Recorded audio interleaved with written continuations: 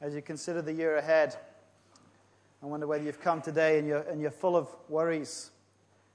Do you feel overwhelmed by your responsibilities? Do you spend more time sighing than smiling? Are you finding that your life is full of frustrations?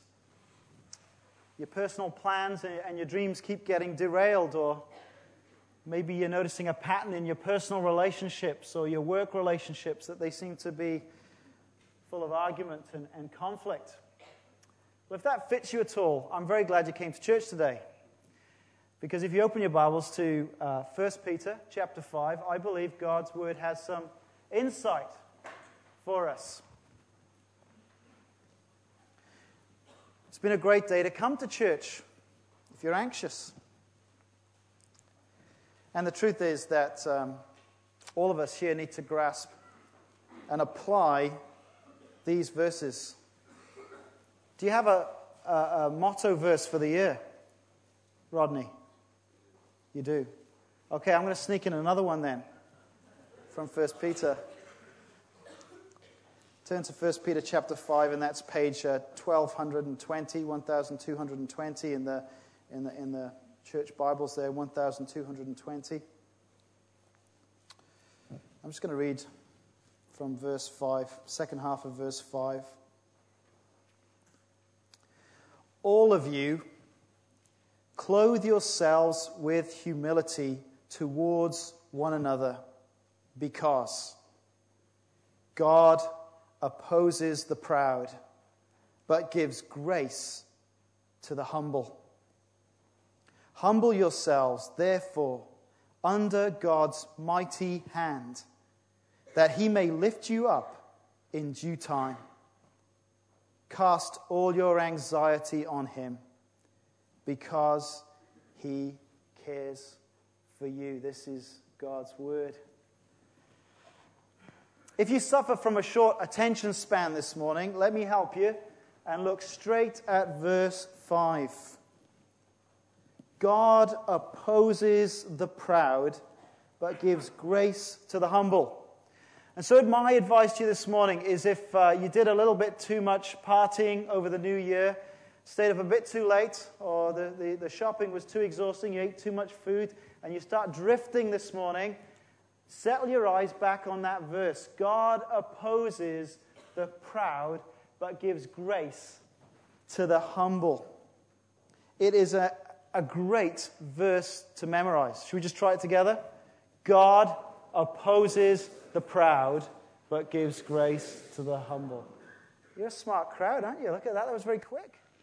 Learning a Bible verse like that. Just write one more time. God opposes the proud, but gives grace to the humble. Very good. Well, there we are. It would be very wise for us to memorize that verse and then to make very specific applications to our lives, because it is always true. In the original language, it has this sense: God is continually opposing the proud, but continually gives grace to the humble. Peter is quoting a verse from the Old Testament, Proverbs chapter 3, verse 34. It's an important text. It gets quoted twice in the New Testament. It gets quoted here and in the book of James. And so what I want to do, first of all, is just meditate on that little verse with you. God opposes the proud. Now, what is pride? It is that attitude of heart when we think we're better than the people around us.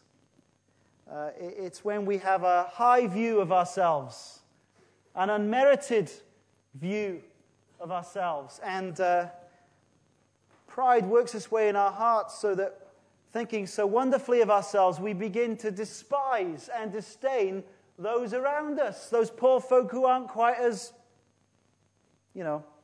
up to the mark as people like us. Pride can take lots of different forms, can't it? It can have the huge boasting of minimal achievements, or it can be the one-word put down. And of course, pride has this one purpose, and it is to elevate ourselves. Our words are great indicators of the presence of pride. demeaning words, harsh words. Well, they're all ways to just, in a sense, push people just down a little bit. And of course, where does that put us? Just a little bit higher. That's why we do it. And here's some more indicators of the presence of pride.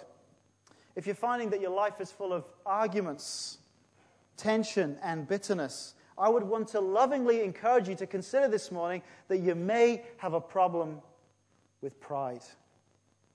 Maybe the one uniting thing in all your disordered relationships is you. Well, there's a scary thought for the start of the year.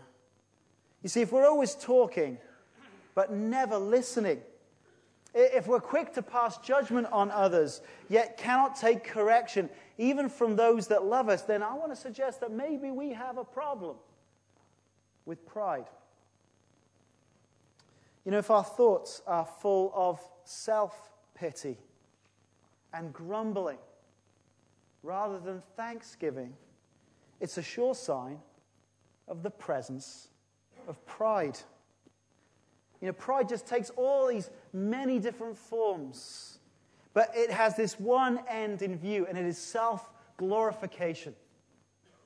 We don't think of it like that, but that's what really is going on. At the root, the purpose of pride really is just to elevate and exalt ourselves. It is the desire to be glorious. Deep down, each one of us want to shine. We want others to bask in the reflected glory that is me. Well, we wouldn't think about it like that, but that really is what's going on. And when we put it like that, we begin to understand what a problem pride is, because God alone is worthy of glory. You know, we attempt to be glorious. It's a bit like lighting a candle in front of sunshine. It's pitiful. No, it's not the place. Pride is when we sinful human beings aspire to the status and the position of God himself, and we fail to acknowledge our complete dependence upon God. That's what pride is. And then when we put it that way, we see that pride is, as John Stott once put it, is the essence of all sin. And the ultimate problem with pride is this. Do you know what the big problem is? God is opposed to the proud. You know, it's one of these things, I think, as evangelicals, we don't mind admitting to. Sometimes I'm a bit proud. As if it's not a big deal. God is opposed to the proud. He is continually opposed to the proud. My friends, consider this. If you are a person, if we are people today who are characterized by pride, then the God of the universe is opposed to us. Have you considered that? I had 2 fights in school. I won't tell you about one of them. Say that for another time, maybe. But the other fight I got into was a guy called Ginger. Ginger stood head and shoulders above everybody else. And Ginger liked to show he was the man. And he was trying to intimidate me one day. And I made the mistake of, looking up into his face like that and laughing at him, as he attempted to intimidate me. And he was just about to lay one on me when he saw the teacher coming. And he hissed at me, "After school, I'm going to get you." And guess what? After school, he got me. He beat me up. He beat me up. Well, that's one thing to have Ginger as your opponent. Imagine this, to have God opposed to you. If the American military is capable of shock and awe, what about God? If you want to remind yourself, why don't you open the Bible when you get home and begin reading the book of Exodus and see what God does to proud Pharaoh. When God clearly says to Moses to let his people go, and proud Pharaoh says no. And we have this mighty contest. Of course, it's no contest at all, is it? Now, this is what the Lord can do. He can bring a nation to its knees. Proud people will not indefinitely escape the judgment of God. There's 2 very important verses in Proverbs chapter 16, and it says this: "The Lord detests all the proud of heart. What does God think of proud people? The Lord detests. That's a pretty strong word, isn't it? He detests all the proud of heart. Be sure of this, it goes on to say, they will not go unpunished. And in verse 18 of Proverbs 16, pride goes before destruction, a haughty spirit before a fall. You know, we can be sure of this. That if we persist in our lives with the sin of pride, if we do not repent of it, it will take us to our destruction. If we go through life unrepentant with a haughty spirit, my friends, it'll take us to hell.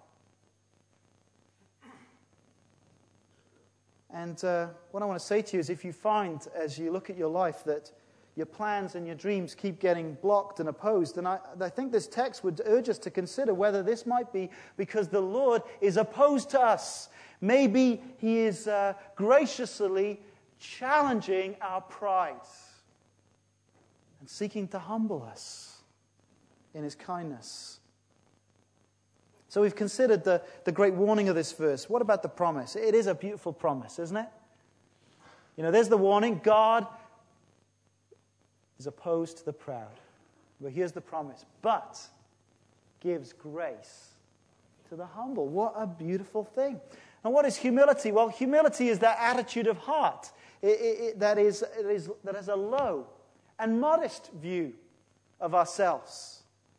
A humble person doesn't think too much of themselves, and they're the sort of people who kind of look around and tend to think highly of others, and so they feel free to serve others. They're not always looking to be served. They're the sort of people who want to serve others because they're humble of heart. And of course, such a thing is an amazing thing. It is one of the sure signs that God is beginning a work in someone's life when they begin to think less highly of themselves. It's a miracle, isn't it? Because we live in a world where it's all about me, me, me. And suddenly someone stops thinking about themselves that way. You think, that's a miraculous thing, that God's at work in such a person. Do you remember the story that Jesus tells of the Pharisee and the tax collector going up to the temple to pray? The Pharisee was full of religious pride. And when you rank different types of pride, I reckon religious pride is the most rancid. It is the most grotesque form of pride that there is, isn't it? Religious pride. It stinks. And this Pharisee is just full of it. And in Luke 18, Jesus speaks of the Pharisee standing near the front of the temple, good visibility clearly, and he prayed, God, I thank you that I am not like other men. What a prayer. Robbers, evildoers, adulterers, or even, oh yes, like that tax collector at the back. I fast twice a week and I give 1/10 of all I get. See, that's religious pride, isn't it? That's rancid. That smells bad, doesn't it? That's a camembert that's been in the fridge too long, isn't it? But the tax collector stood at a distance. He wouldn't even look up to heaven, it says, and he beat his breast and he said, God, have mercy on me, a sinner. I tell you, Jesus says, this man, rather than the other, went home justified before God. For, here's the principle, everyone who exalts himself will be humbled, and he who humbles himself will be exalted. You know, this really is the start of the Christian life, isn't it? A humble acknowledgement that we're sinners. A realization that there is really nothing to commend us before God. This is how you begin the Christian life. We simply must call upon God to have mercy on our souls. Let me tell you about Ken. Ken attends the congregation in Spokane. He grew up in a Jewish family. He was a high achiever in everything he put his hand to. He works as a specialist ophthalmic doctor. And his wife, Juliet, became a Christian. She was invited to come along to Christianity Explored. I see you guys do that too. It's a great course. And she got invited along. She became a Christian. She then began to work on her husband. She begged him to come to church. And when he first came to church, he would sit in church with his arms like this. Now, some of you are doing that now because you're cold. I understand that. Sit like that. Just wanted everyone to know he did not want to be there. Well, Christianity Explored came up, and grudgingly he agreed to go. And in fact, we were preaching through 1 Peter. I was preaching this very sermon, and after this sermon, he came out to me and he said, "You know, I never thought that I was a sinner." He said, "But today I realized that the whole of my life has been full of pride." And it was that week at Christianity Explored, he called out to God to have mercy on him. And he and his wife both got baptized together, and it's just a great joy. Well, let me ask you, have you done that? Have you done that? Have you asked God to have mercy on your soul? Have you, like the tax collector, humbly acknowledged that there's nothing to commend you before God? Have you said, "Lord, have mercy on me"? Here's a trustworthy saying. Christ Jesus came into the world to save sinners, even the ugly sin of pride. Even a life of pride can be forgiven at the cross of the Lord Jesus. That's the start of the Christian life, isn't it? But the truth is that such humility is the way we go on in the Christian life. We never move on from the gospel, do we? It must be at the very center of our lives. It must be at the very center of our thoughts and our affections. How ugly, how incongruous to see a proud Christian. It's an oxymoron. It should never happen. How ugly to see a proud congregation. I'm thrilled to bits that you guys are celebrating 200 years. You know, your church has gone on longer than the city of Spokane where we live. It's only been going for 100 years, and you've been going for twice that. And I rejoice with you at that, and there's so much you can thank God for. But resolve never to be the sort of church that's proud of itself and think, but where's Charlotte Chapel? Ooh, the camembert. Can you smell the camembert? How rancid that is. No, be a church that boasts in Christ. Be a church that talks much about Him. I mean, what have we brought but our sins? What mercy and grace He's shown to us. The truth is, if we live closer to the cross of Christ, we would not so easily be puffed up with pride. When I'm feeling cold at heart, before I read my Bible, I read some sermons by Spurgeon on the cross of Christ, and he has a phrase in one of them. He says, if only we would pluck a thorn from His crown, it would pierce all our pride. To see what He suffered. How can we be proud when He paid such a cost so we could be forgiven? You see, it's the death of Christ that reminds us how utterly sinful we are. It is the cross of Christ that tells us how utterly amazing the grace of God is, that we could be forgiven. It's the best news on the planet. It really is. In C.J. Mahaney's excellent little book on humility, he quotes Isaiah 66, verse 2, and he says this, "But this is the one to whom I will look. He who is humble and contrite in spirit and trembles at my word." And then he goes on to write this, "Humility is like a magnet that captures God's attention and invites His active involvement, attracting His grace, His unmerited kindness." That's quite a thought, isn't it? This is the one to whom I will look, he who is humble and contrite in spirit. Consider this, there is something that we can do to attract more of God's gracious, undeserved, supernatural strength and assistance in our lives. Is that attractive to you this year? Would you like more of that? Well, there's something we can do, the Bible says, and it is to pursue humility.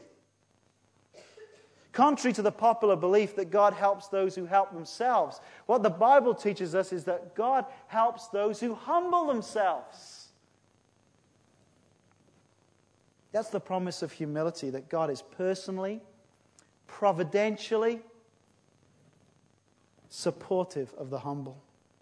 He is continually opposed to the proud, but He is continually helping those who humble themselves. He gives grace to the humble. Well, that's the point. Now, what's the application? Well, Peter gives us two applications in these verses. Two main applications. And the first one is this. Be humble towards each other in verse 5. You see, if at the center of the universe there is a God that is opposed to the proud, but gives grace to the humble, and there is such a God, then how should we respond? Well, the first thing is that we should be humble towards each other. Verse 5, all of you. Do you see that? All of you. Now, is anyone ruled out there? Has anyone got a pass? No, it's all of you. Clothe yourselves with humility toward one another. Whatever position you hold in church, whether it be an elder, a Sunday school teacher, a Bible study group leader, a deacon, a member, whatever it is, then Peter's command is exactly the same to each one of us. We all need to clothe ourselves with humility. And it's a very practical image. See, every day we get up and we make a choice about how we're going to present ourselves to the world. Some of us take longer at it than others. And you're all fine examples today. And what Peter is saying is that don't leave the house without clothing yourself with humility. Don't leave the bedroom without that attitude of humility of heart. That word translated in the English, clothed, it has the sense of tie humility around you. And Ed Clowney suggests that Peter maybe had in his mind the idea of tying on an apron around yourself, a servant's apron. And it certainly would have been an unforgettable moment for Peter when he saw Jesus, his teacher and his Lord, tying a towel around him and stooping down low to wash his dirty, smelly feet. And then he heard Jesus command them to love each other with the same humility of service. It's an amazing thing, isn't it? God the Son came in human flesh. He had the right to all privileges, all honors, all service, but instead he comes and he stoops low to serve. It's an incredible thing. He emptied himself. He took the form of a servant. He acted as a servant. He washed their feet. And of course, that was just a picture, wasn't it, of what he was going to do the next day on the cross. By submitting himself to the humiliation of the cross, by submitting himself under the wrath of God, by putting himself in the place of a cursed one, he came to wash away our sins. What a Savior. Peter never forgot that. And so he commands the Christians that he's writing to exhibit exactly the same model of humility that Christ showed them. And why? Why should you do that? Why should you clothe yourselves with humility? Well, do you remember why? Because God is opposed to the proud, but gives grace to the humble. That's why. And of course, there are people just like that, aren't there? In this church. Right now, you think, well, humble servant. For some of you, you'll just be thinking about particular people. And they're always there, always serving, not making a big fuss about them, just getting on with it. They're not trumpeting everything they do. I mean, that's what I do, you see. I mean, my wife comes home. I just drop into the conversation. Oh, by the way, I vacuum cleaned the house. You know, my small little achievement. Whoopee-doo. You know, my wife does it all the time. But when she doesn't make a fuss, but when I do, I go, oh, love, look at this. Look. No, that's not humility. But you're thinking about people like that, aren't you? People who just humbly serve others. Well, what about you? What do people think about when they think of you? I mean, if we were to be here in a few years and it was your funeral and they're talking about you, will they be saying, well, the one thing about Mary or the one thing about John was his humility? Is that what they'll say? Well, that's the first application. The second is obviously related. You see, if at the center of the universe there's a God that opposes the proud but gives grace to the humble, and there is, then not only should we be humble towards each other, but it says in verses 6 to 7 that we should humble ourselves before God. Look at verse 6 again.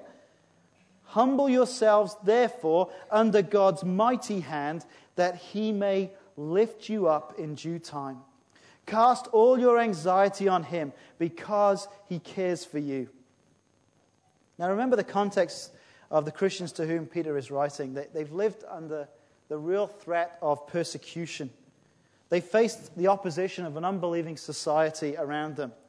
And the anxieties that faced them might well have included things like, being rejected by their families, losing face in the community, they're losing respect in the community, maybe even losing their job, the threat of physical violence, the loss of their possessions, and quite possibly imprisonment, and even the loss of their own lives. Now, those are the sort of things that begin to make you what? A little bit anxious, don't you think? Would that make you anxious? And I don't know about you, but when life starts getting stressful and disappointments come along, I have a tendency to look for other people to blame. And for many people, when life gets tough, then the finger of blame gets laid at God. There's something about this culture, isn't it? Pretty much ignore God most of the time, and then a tsunami rolls in or a 9/11 happens and we're all wagging our fingers and saying, where was God in all of that? Instead of being full of praise that God allows any good things to happen to rebel sinners like us, we get upset with God when a few kind of bad things take place. Instead of responding in that way, Peter says, be humble. Humble yourselves under God's mighty hand. To humbly accept that God is sovereign, that he's still in charge, even in the middle of difficult times. That's what Peter is calling them to. Now, before the Exodus plagues, God described how he's going to stretch out his hand on proud Pharaoh. He's going to strike Egypt. And that's the phrase we've got here. Humble yourselves under God's mighty hand. To describe submitting yourselves under God's mighty hand is to kind of remind ourselves that he is the sovereign God. That he orders all events by his power. But the beautiful thing here really for believers is that this mighty hand is not to bring judgment. Quite the opposite. The mighty hand of God is to reach down and to protect and to keep his people. God's mighty hand is there to save and in God's good timing to lift up humble people. That's the promise of humility before God. There's another lady in our congregation called Lenore Adams. She's a widow. She has been for many, many years, many decades. And she's in her early 90s. And about a year or so ago, I visited her in a special care facility. She had fractured her hip. It was icy. She fell over. She fractured her hip. Pretty miserable for her. And yet what she said to me was absolutely amazing. She said to me at one stage, she said, Paul, I'm not sure why the Lord has allowed this to happen, but maybe he's put me here to encourage the old folks. Isn't that beautiful?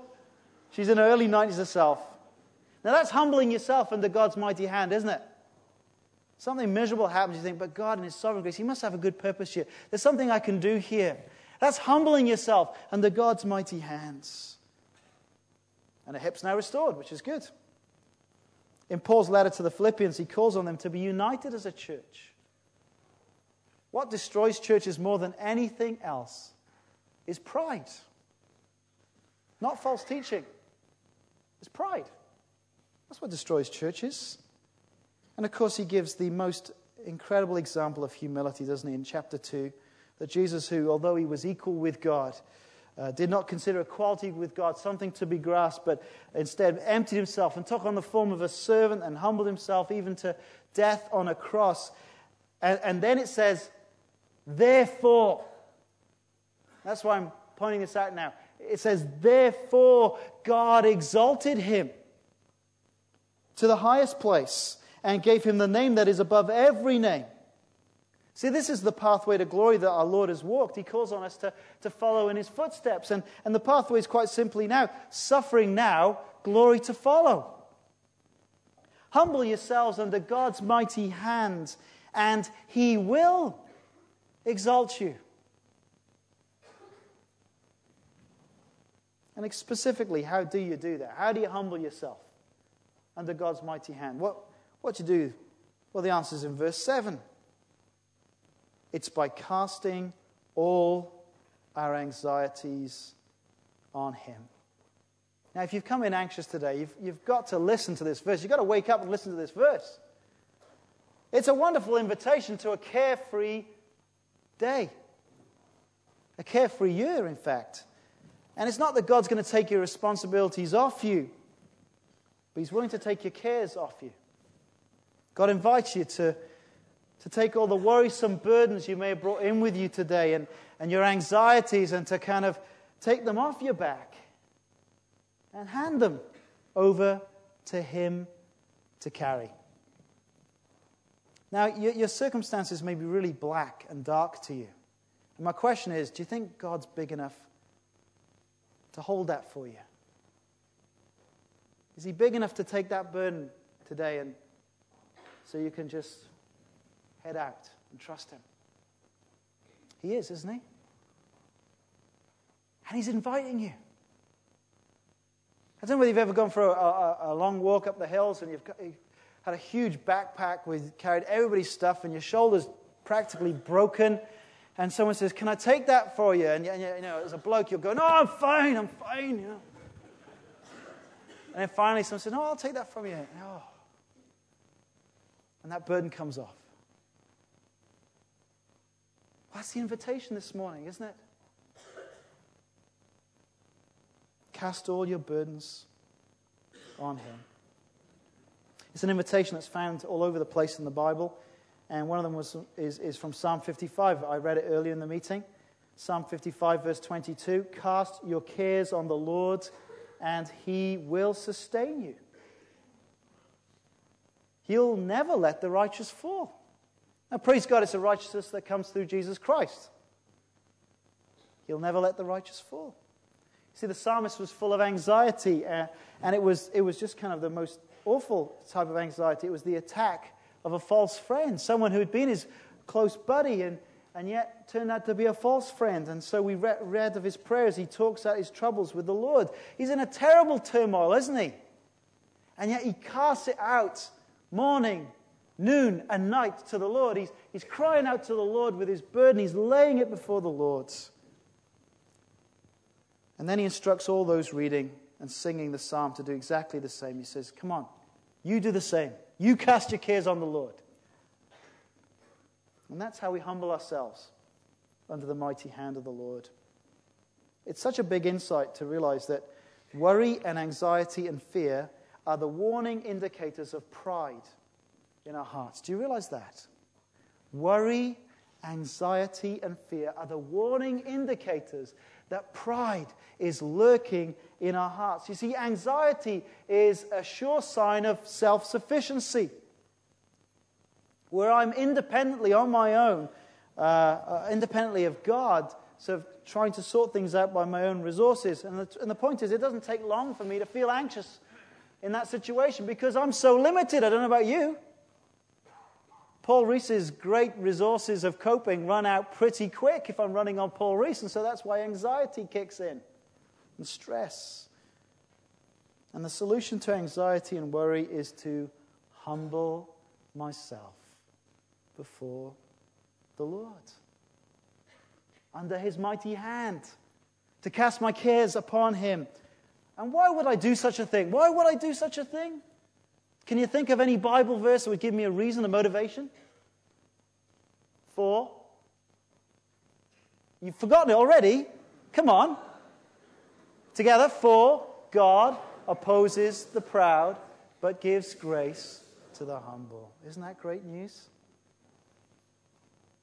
Now, I hope God's word will begin to do something in our hearts and unlock something this morning. But I want to finish on a real practical note. What can we practically do today? We talked about prayer, the most practical thing you can do. But what else can we do? Well, there's a great little book on humility by C.J. Mahaney. I'd encourage you to read that. It's a great little book, and he gives some very practical applications of things we can do to grow in humility. And one of the things he lists there is play golf. There's nothing that can help humility more than shanking the ball into the undergrowth as I do all the time. Now, I'm going to give you another very practical one. It doesn't involve golf clubs. You can do it on the way home. You ready for this? If you want to grow in humility today, I would encourage you to invite and pursue correction from a Christian brother or sister. Someone who likes you, right? You're an idiot if you ask someone who doesn't like you. They've got a list. They're waiting for it, right? Great, yes. No, someone who likes you. If you're married, I want to suggest to you it's probably your spouse, isn't it? The one who really sees what you like. And say to them, if you knew that I was not going to get angry,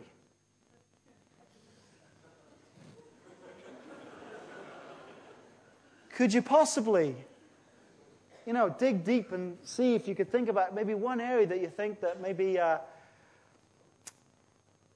not doing so well in? Is there some sin you see in my life? Is there some persistent attitude or a heart problem or the way I relate to others? And you've noticed this. Would you love me enough to tell me? Invite and pursue correction from a Christian brother or sister. It's just a great way to grow in humility, isn't it? I used to think I was fabulous until I got married. I was so gentle and considerate and just a wonderful guy. And then I got married. And I discovered I was a selfish bloke.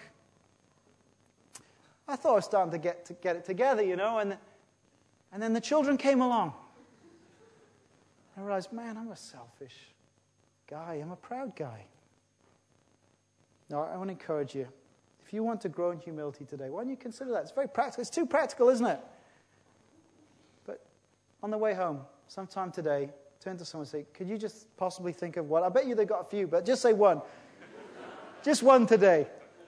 Come back in a month for the next one. Pursue correction. Well, let's bow our heads, shall we?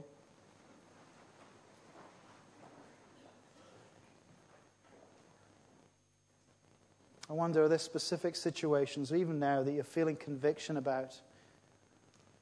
Maybe it has revealed pride from which you need to repent this morning. Well, take that time to do that. Are there specific anxieties that have been weighing you down this morning? And you realize now it's just an attempt at proud self-sufficiency. Why don't you just take the time now to commit those things to Him?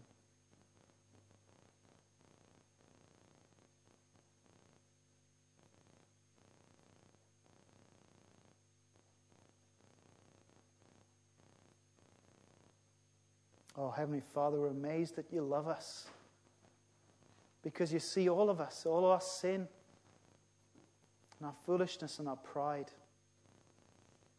And yet you came in Christ to redeem us. Lord, each of us can get a sense at times that we are the chiefest of sinners. So we thank you that Christ Jesus died to save sinners. Thank you again. Oh Lord, please grow in us this year as a church, as individuals, humility. Oh Lord, it's not natural to us. It's alien to us in every way. Would you do that in our hearts? We thank you for this precious promise that although you oppose the proud, you give grace to the humble. Oh, we desire your grace, Lord, for this day, for this year. So we thank you that you're a God who keeps your promises. In Christ's precious name, amen. Well, our closing song takes us to the exact place we need to return to remove pride. When I survey. So let's stand to sing this together.